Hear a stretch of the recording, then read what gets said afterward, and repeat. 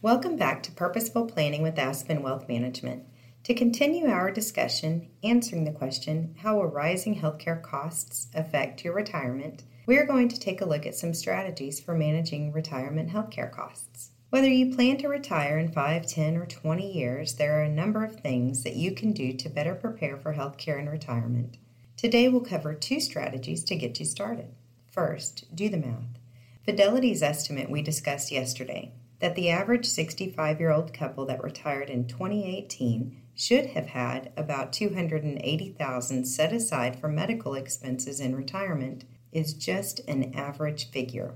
Your healthcare situation is unique, so it is a good idea to create a more personalized estimate, one that includes the cost of various premiums and insurance costs, as well as prescription medicines.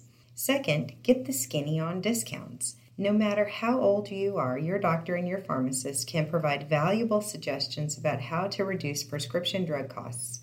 Don't hesitate to ask about coupons or discounts that could lower your cost. Pharmaceutical companies may have coupons available through their websites. Also, investigate other options such as substituting a generic drug, using a mail-order prescription service, or filling a 90-day supply instead of a 30-day option. Even small savings can add up over time. Tune back in tomorrow to hear the next strategy for saving on your healthcare expenses. Specifically, we'll talk about opening a health savings account, commonly referred to as an HSA.